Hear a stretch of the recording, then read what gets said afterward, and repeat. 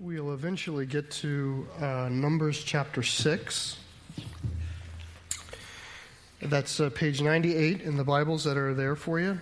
Genesis, Exodus, Leviticus, Numbers. But I want to spend time on two things. First of all, Burkina Faso.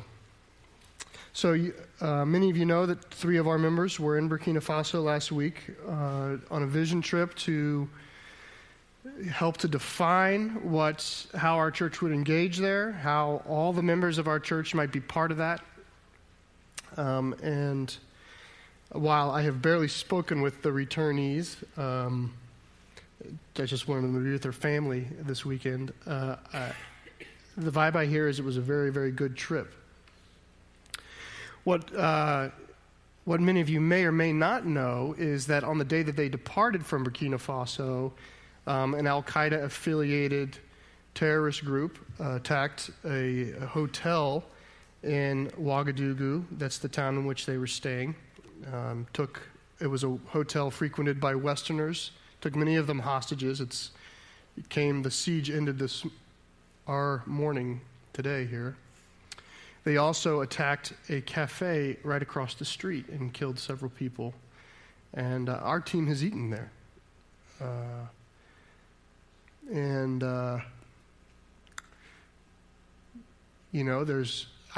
don't have anything really intelligent to say to you. I don't. I want to explain to you my spirit. My spirit is there's frustration before the Lord. Like, man, Lord, this is really selfish on behalf of the church, but we've done good work to get to here. I'm saying it to you, and I'm not even proud of it, that the Lord will allow this to get in the way, right? Because it's His will we're doing. How can He get in the way of His will?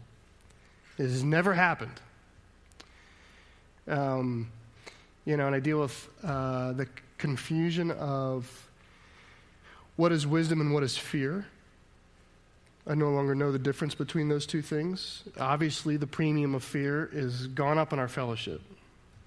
And I don't know how to point at that and say that's wise and that is of the flesh. Is this a moment where God is saying this is the measure of your faith, or is this a moment where He's closing a door? I don't know that. It is not understandable by the intellect that this is an issue of prayer. It's entirely an issue of discerning the will of God.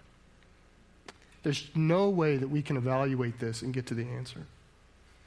So, there's times I said, well, God protected all of our team. No missionaries were harmed. That is not true, actually. A missionary, actually a close friend of Barbie Coleman, was killed in this attack at that cafe, meeting a pastor.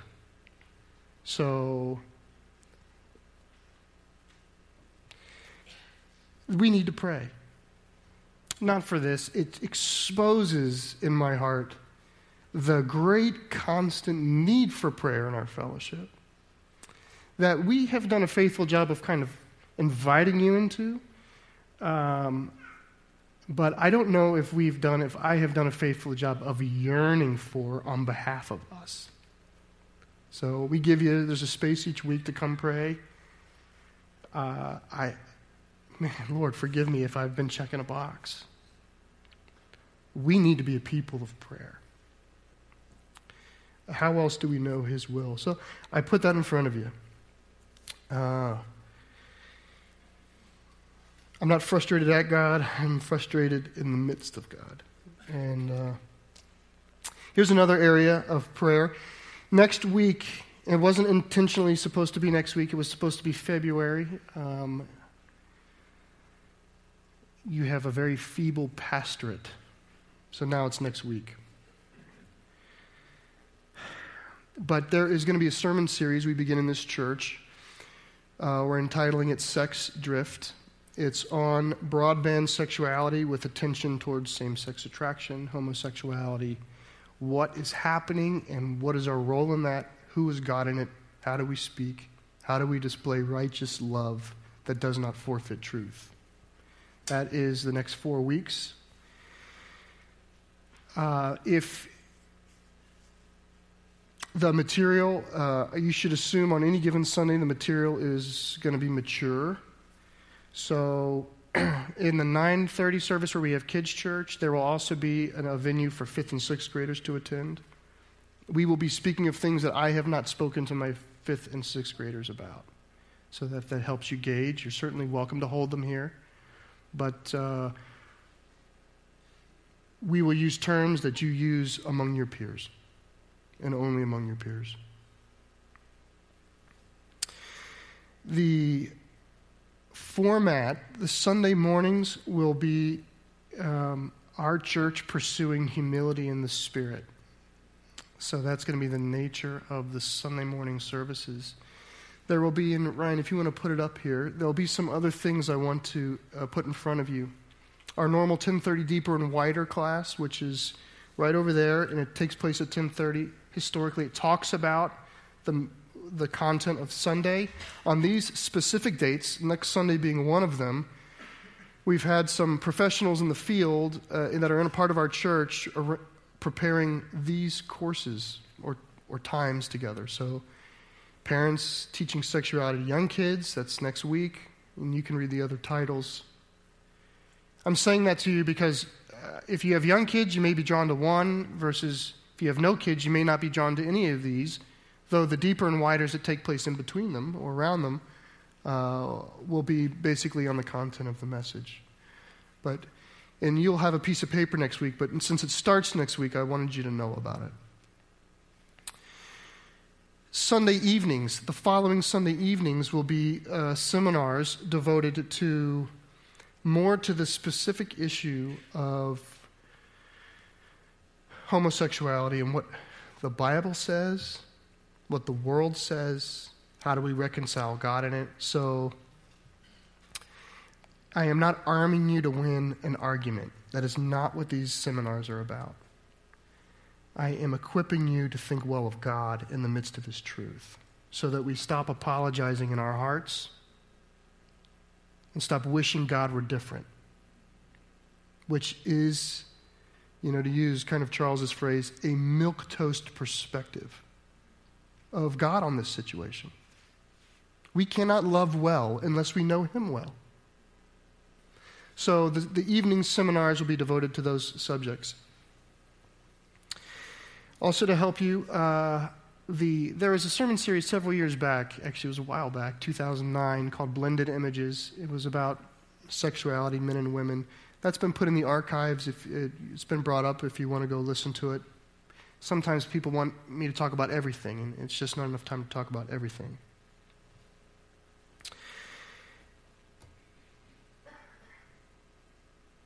We need to pray about that. I have an overwhelming sense of the need for prayer, because if you think that there's not someone in this room who struggles with these issues,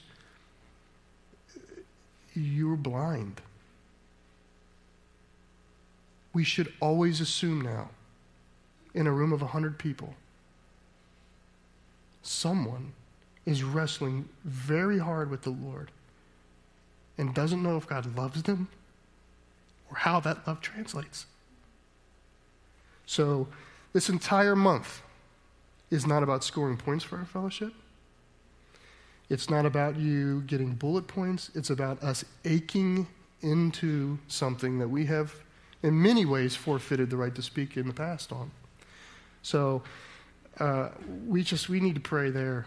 And so there is a prayer service coming up. Every Wednesday night we meet for prayer, and you're always welcome to come, Ryan. You can put the next one up. This one's a little unique. We're putting more attention into this one. We have some worship coming, and some of our brothers and sisters in Christ are helping make this a little broader. You see 2 hours. You can come and go during any period of this time. So this is Wednesday the 27th. And we're going to be bringing stories from the mission field in and bringing those up to the Lord. We still have families and members in our church who are on mission on the way to Haiti or Nicaragua or Nepal.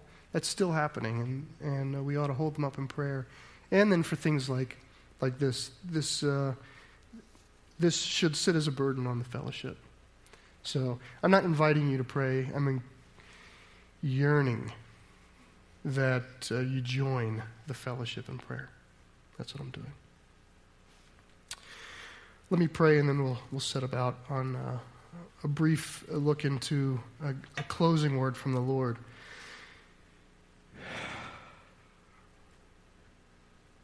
To whom else do we go, Lord? For you have the words of eternal life.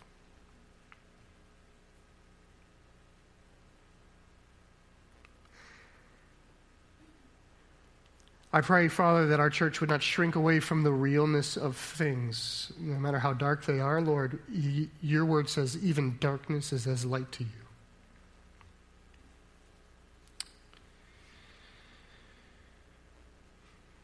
We know through your word that the expanse of the earth is your dominion, and that you desire not only to rule there, but that the full expanse of who you are, your love, your reasoning, your truth, Lord, you want that to spread across the earth, both in distant lands and among people close, but are distant from you.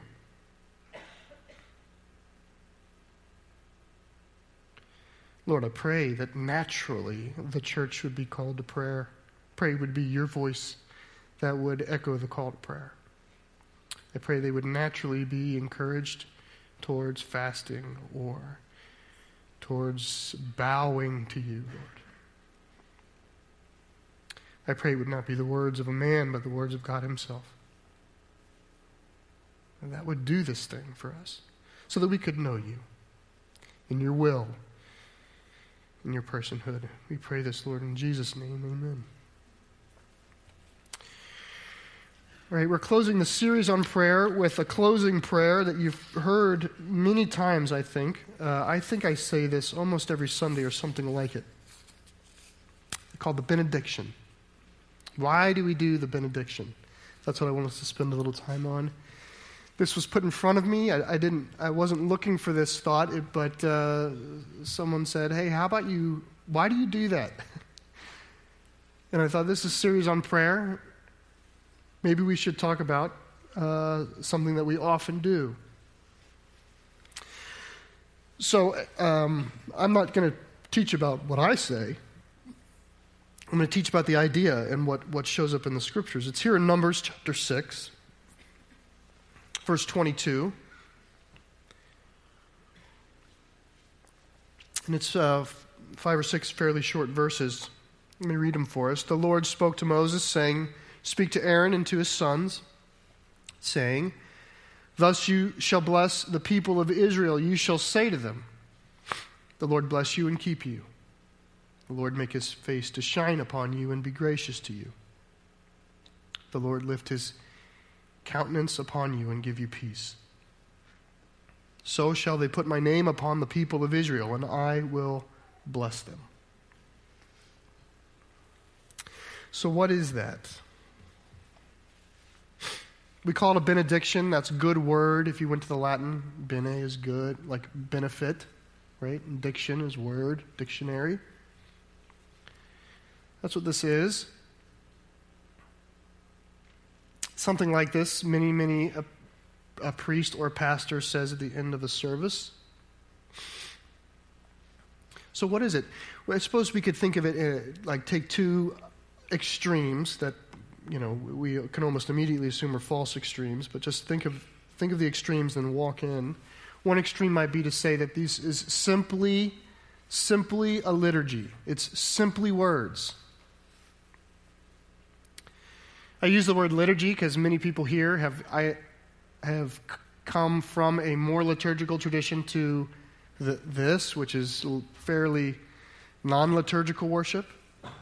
Meaning we don't have rote things to say. You're not opening a book and there's no recitation of the worship. There's a general sense, right, in the rise of the kind of authenticity, experiential language of the church. It kind of groans against liturgy. Maybe more than it ought to, but is this just liturgy? After all, the Lord does tell Moses to tell Aaron and his sons, you need to say these words at the end of worship.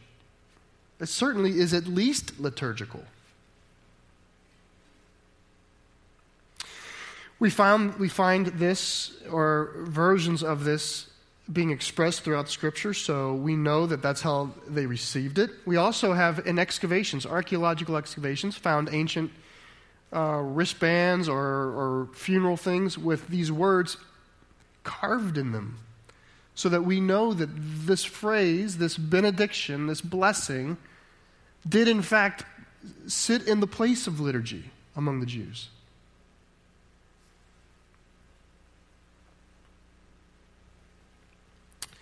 But if it's just liturgy, that feels a little bit hollow, doesn't it? A little bit wooden. Many of you who may have grown up in a highly liturgical fellowship, you might understand what I'm saying. You might understand more than what I'm saying, and I hope so. But understand when someone, whether it would be a child or somebody, a friend of yours says, I just don't feel any life in those words. We say them every Sunday. We just move through them. I have them memorized, and I say them without even thinking about them. Like that might be one extreme of looking at this. Is all this is liturgy. That at the end of this service, when I say, may the Lord bless and keep you, may he make his face to shine upon you and be gracious to you, may he lift his countenance to you and give you peace. If they were just words. That's the one extreme. The other extreme is to look at this phrase as an incantation, as a way of invoking the power of God, as a spell, okay, as magic. After all, notice verses 22 and 23 kind of lean towards the liturgy. Say this all the time. Verse 27 leans towards something's happening. So shall they put my name upon the people of Israel, and I will bless them. There's an expectation of divine action here. Say to Moses, to say to the priests, to say to the people, these words. And when my name, and by the way, the word Lord there, that is the actual personal name of God, Yahweh. So it's unique from all the other gods. So he's saying in the service where my name presides over the people, my blessing is resident. That's essentially what he's saying.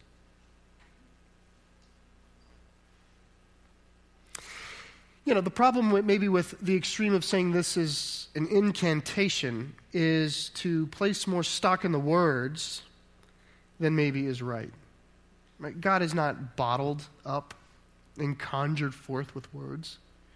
God's not a slave to our words. We use words to define God, but we cannot use words to contain God. God's always bigger. We say this, a picture is worth 1,000 words.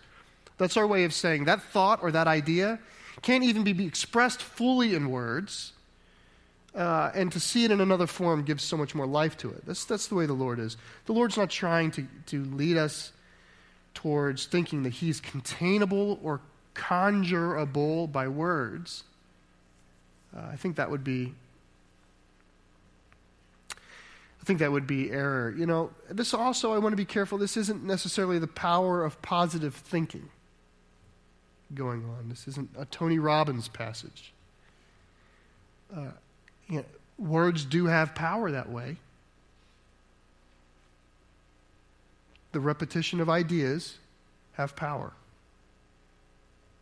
This is why you care about the lyrics that your kids listen to, because the repetition of words do have power. I am a big subscriber to the power of redemptive thinking, that the ideas of God ought to be in and around me all the time, and that in hearing them, in being marinated in the truth of God, I rise up as a better person. I rise up as a new person, a new creation, redeemed. So, there is power. Words convey meaning, and meaning has power.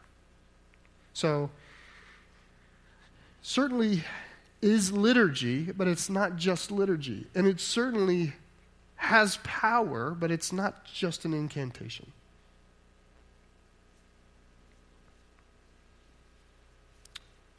So what is it? Let's look at it, how it's built for a second. it actually, and this is almost, it's very, very hard, not possible to see much of this in the English, but it is, for one, well, this can be seen for sure, this first idea. It is a command to the priesthood delivered in the normal fashion that the law was given. And I just want us to see this. Do you see that the Lord spoke to Moses? Moses spoke to Aaron and the priests were to speak to the people. You see that? That's classic. That's classic Old Testament. And I want to point it out to you because that chain of events, right? King God speaks to prophet Moses, who delivers the message to the mediators of the priesthood to get to the people. That's how that happens. That's why when we, in Christ, notice he's king and prophet and priest, he stands in the... God, Jesus does all of this for us. It's worth noting, right? Here, the presence of the Lord descended into the tabernacle, met with Moses. Moses, with the authority of God, spoke to the priests, and the priests, with the right of mediation, mediated between God and the people. And Jesus does all of that for us. I want to say that because, and this will matter all next month, as we dip into the Old Testament on issues that people want to say are made obsolete because they are in the Old Testament.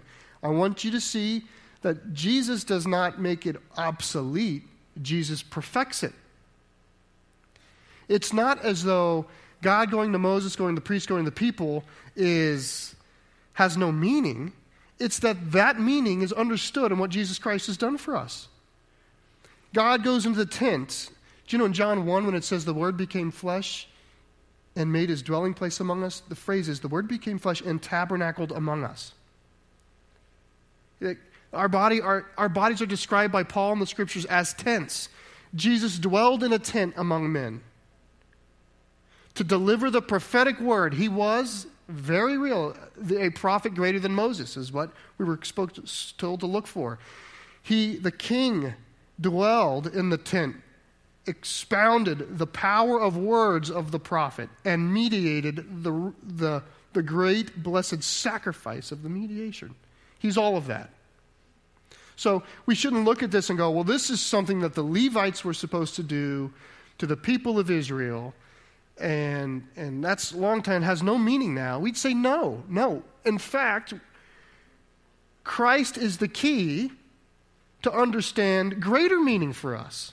To me, a greater blessing can now be spoken over people.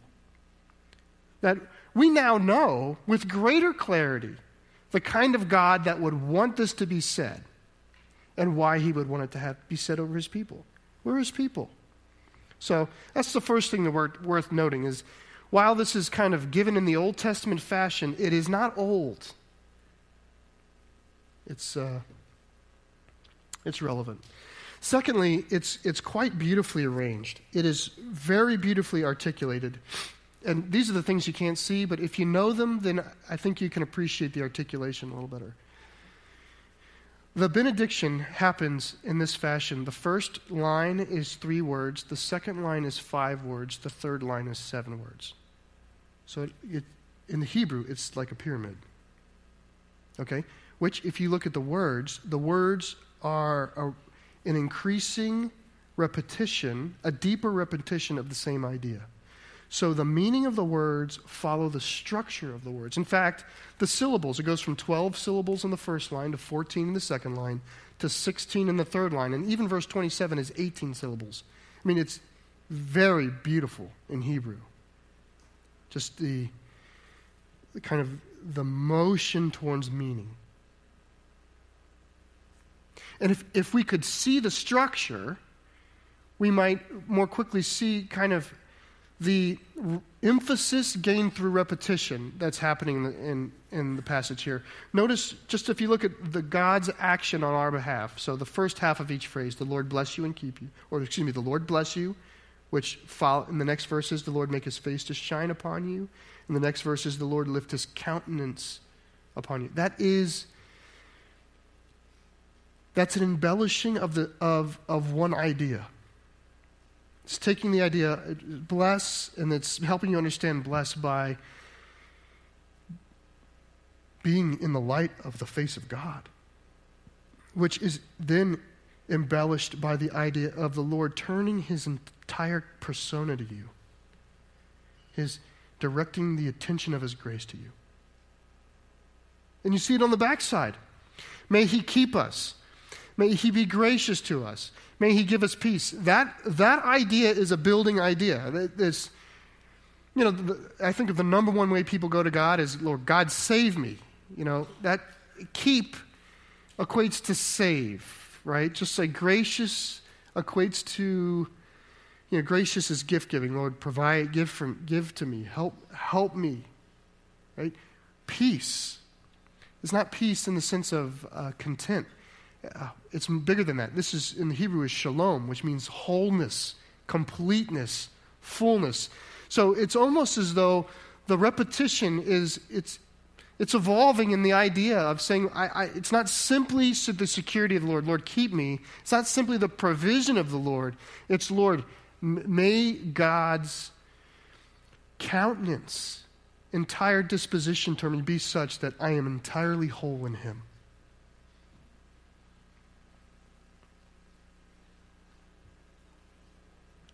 It's God's desire that you would know that he wants to hold, save, and bring us to completion. It might sound this way in a song. He is a good father, and we are loved by him.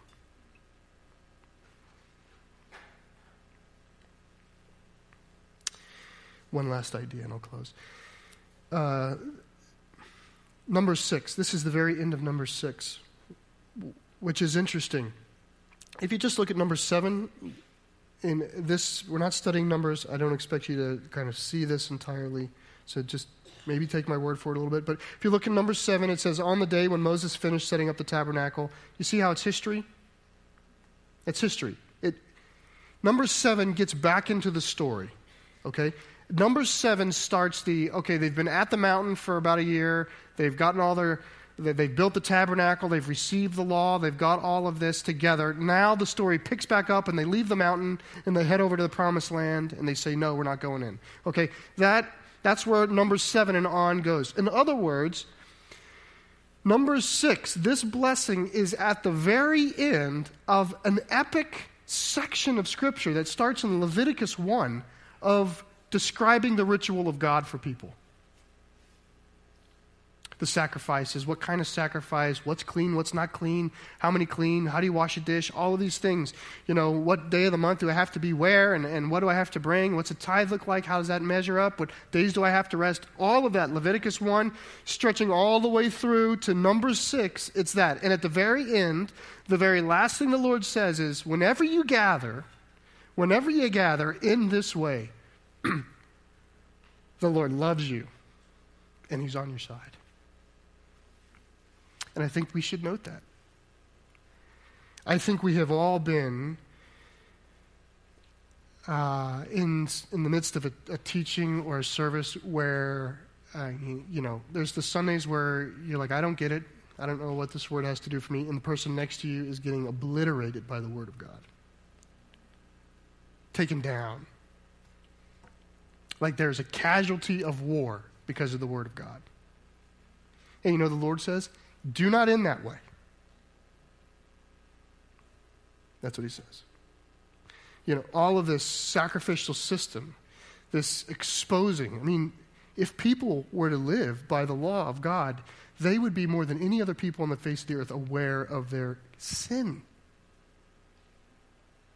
There's a constant awareness of inadequacy, of limitation, of fallenness, of all of these things. All of that would be ever before, and the Lord says, don't end that way. That's not how you end a service with me. No matter how my word cuts, no matter how it wounds, you must end by saying, I'm on your side. My countenance is before you, and I bring you wholeness.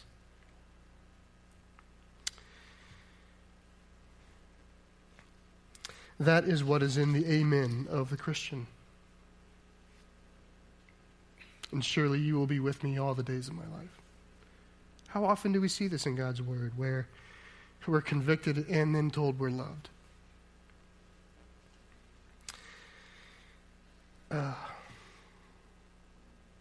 He is a good Father, and we are loved by Him. Will you pray with me, Lord?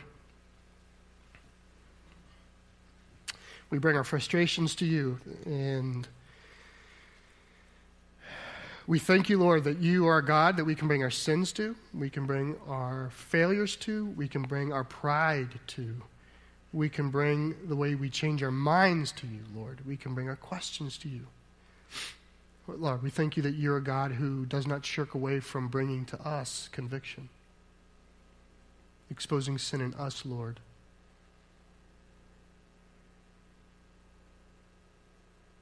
Lord, we know you're not nervous about how we think of you. You're a good Father who wants the best for us. Father, I pray that in the midst of what this church is doing in mission, in the midst of how this church is raising families, Lord, Father, we have 10 expectant mothers in this fellowship right now. In the way that, Lord, we speak of sexuality in such a saturated culture that has, Lord, almost forgotten the word entirely. We pray, Lord, we would not end in trouble, but be reminded that you are on our side and you desire to bless. We pray this in Jesus' name, amen.